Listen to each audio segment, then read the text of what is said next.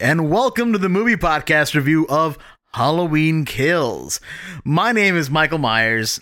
No, I'm just kidding. My name is Shabazz, and of course, I'm joined by my two victims, or the ones that I snapped their necks. No, you guys be my jack-o'-lanterns. How's that? You do walk like Michael Myers, I think. The worst part is I walk at the same pace. Yeah. And I'm like, Shay, run, please. We're late. Shay, we're running late. Yeah, I'll get there. If Michael Myers get there on time, I'll get there on time. You do, and I have to give to your credit and to Michael's, he's very efficient with maintaining his energy. I 100% agree with you. Well, and that's how because if you pace yourself, he's not exuding energy by running. That's why he can heal so quickly. He's like Wolverine. The tortoise in the hair, right? That's true. Good story. That lovely voice you're hearing is Daniel. Daniel, how are you today? I am doing well today. Okay, good. But after watching this movie, which we'll soon discuss, well, you know what? I'll save my first reaction. Let's save it. We'll save it. We'll save it. Anthony, what about you? You look like you just finished killing somebody. How do you feel today? I feel great. Yeah, I can tell because you just finished killing somebody, like I mentioned. Yes. You're wearing your hood up, and you've got a knife in your hand too. I don't know. It's got blood on there too. It's an iPhone. Oh, I was looking at it wrong. My bad. But there's a picture of a knife. There you go. Knife, yeah. There you go. It's a knife app. Remember how phones back in the day used to have like knife apps and beer apps? Hey, do you want this app that makes it look like it's a razor that you can pretend to shave your buddy's head? That's it. Like, that's all you would do with it. You're like, yeah, these are the apps I have. Look, do you see this app? It's a lighter. It makes a lighter sound. Yeah. As always, you can catch a new episode of the Movie Podcast every single Monday and watch out throughout the week for review episodes on all the latest movies and series. Make sure to follow us at the Movie Podcast on Instagram, Twitter, TikTok, Letterboxd, and don't forget to leave us a review on Apple Podcasts. We are so close to 200 5-star reviews, so thank you so much for all the love so far. Join our Discord and write into the show at hello@themoviepodcast.ca and check out our show notes below for all of that information and more. Daniel, I know you've got some announcements to give. Do you want to give us some of them? I'll give you some of them, yes. So, of course, we love having special guests on the Movie Podcast. We have a lot more coming soon. Last week, we did take the week off as we were celebrating Canadian Thanksgiving. But we did still put out a little bit of a bonus episode where we talk about the What If season finale. We also got to speak to some of the incredible animators from Stellar Creative Lab who are Canadian and worked on the show as well too. So check that out. Anthony had a really good time talking with them. We also spoke about the press conference for The Last Duel, which you could also hear our review, which is out right now. Speaking of reviews, we have a lot more coming to the Movie Podcast feed this week. We are officially in movie madness season right now. So we maybe we've seen Eternals. Maybe we haven't. You'll have to wait and see to hear our reactions very, very soon. Of course, we also will have a brand new episode out on Monday, October 18th, recapping everything that happened at DC Fandom, including that incredible Batman trailer. So stay tuned for that. There's lots of stuff to look forward to on the Movie Podcast feed. Thank you so much, Daniel. The movie, again, that we're talking about today is Halloween Kills, starring Jamie Lee Curtis, Judy Greer, Andy Matichuk, Will Patton, Thomas Mann, Anthony Michael Hall, and Nick Castle as Michael Myers. This is directed by David Gordon Green, who did direct the 2018 one as well, and it was available in theaters October 15th and on Peacock in the United States. Thank you to our friends over at Universal also for inviting us to watch this movie. Anthony, hit us with that synopsis. Minutes after Laurie Strode, her daughter Karen, and granddaughter Allison left masked monster Michael Myers caged and burning in Laurie's basement, Laurie is rushed to a hospital with life-threatening injuries, believing she finally killed her lifelong tormentor. I was going to say mentor. But when Michael... I hope not. But when Michael manages to free himself from Laurie's trap, his ritual bloodbath resumes. As Laurie fights her pain and prepares to defend herself against him, she inspires all of Haddonfield to rise up against their unstoppable monster. Thank you so much for that, Anthony. Daniel, please give us your first reactions. I'm very sad to say that my first reaction is just total and utter disappointment. And this is coming from myself, who I really loved the 2018 film. I remember going to go watch that in theaters, and we had a great time with it. It was a great relaunching, soft reboot of the series that was going to reintroduce Michael Myers in the year 2018 and make this franchise relevant again. And what the sequel did for me today, it just made me feel like this is one of the many numbered sequels to Halloween that we've gotten over the years that have been retconned and removed from the series. This feels exactly like that. And it just goes to show in my head, I'm like, can you do a good sequel like for a Halloween movie that's actually like worthy of watching? And I know it's possible, but after you watch this movie, I didn't feel like it's possible for this series.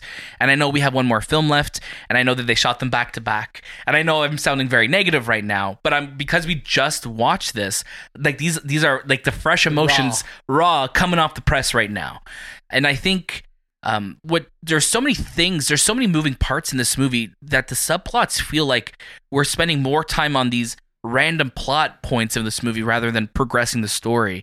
I spoke to you guys. I said, this film and A Quiet Place Part 2 are very similar in the sense that they start immediately following the events of their respective first film, and where A Quiet Place Part 2, yes, is it doesn't move the needle as much for the world. It's still a really well-made movie, where this feels like it's made by a completely different creative team. Like, if you told me another director came in, if you told me another writer came in, or another editor or cinematographer, I'd believe you. This movie just feels like it's so completely separate from the first film that came out, and it's such a disappointment that, especially, I just watched the first film again, or the 2018 film, a few days ago in preparation of this, and I'm like, wow, I don't think I ever have a need to revisit this movie, and I don't think I ever will until Halloween Ends comes out next year, and maybe not even then. Yeah, no, you hit the nail on the head there, or you stabbed the knife into the face. That's what I was going for. Yes, chest. Into the chest. That's even more accurate. Anthony, what about you? Give us your first reactions. I agree with Daniel's statements. I am super disappointed with this film.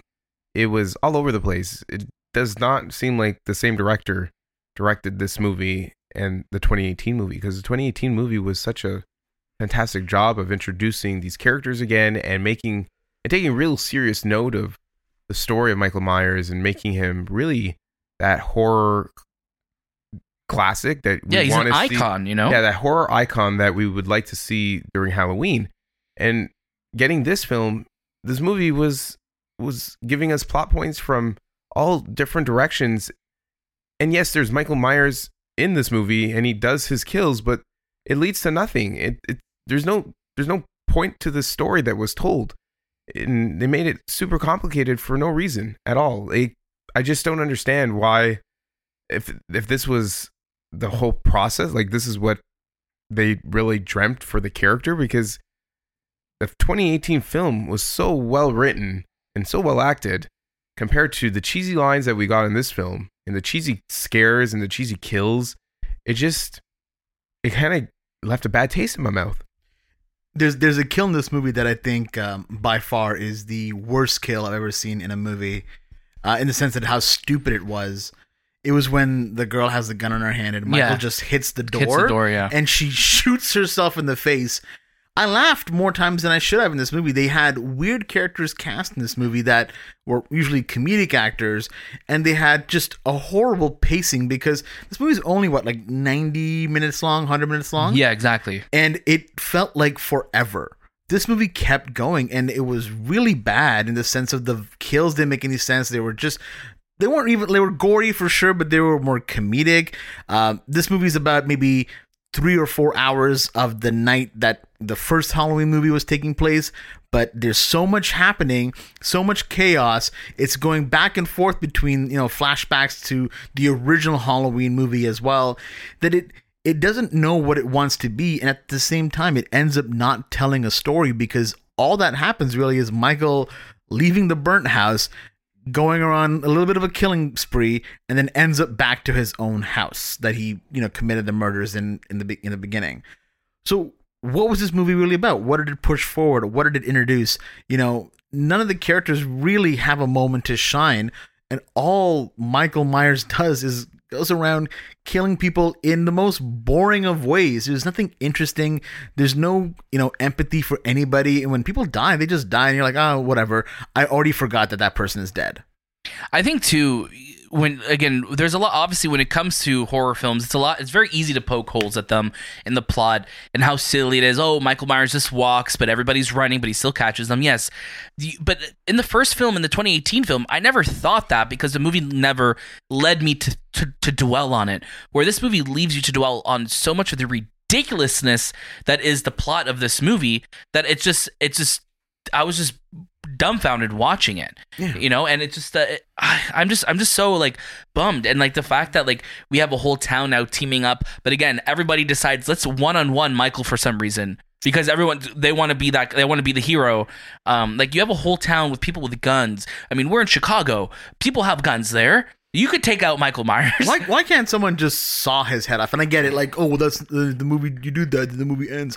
I understand that, but then it just makes everything that's happening on screen seem so stupid. It seems so silly. There's people with 2x4s. I don't like. Did they go to Home Depot before they went to go kill Michael Myers? Yeah, there's people with guns and they still can't do anything. Yeah, they're like they have a gun, but they're whipping him with it instead. It's really almost like David Gordon Green is trying to create like this manifestation of he's not human anymore. Yeah. He's like this is Michael Myers. The man in the mask is that person. So you can't really kill him.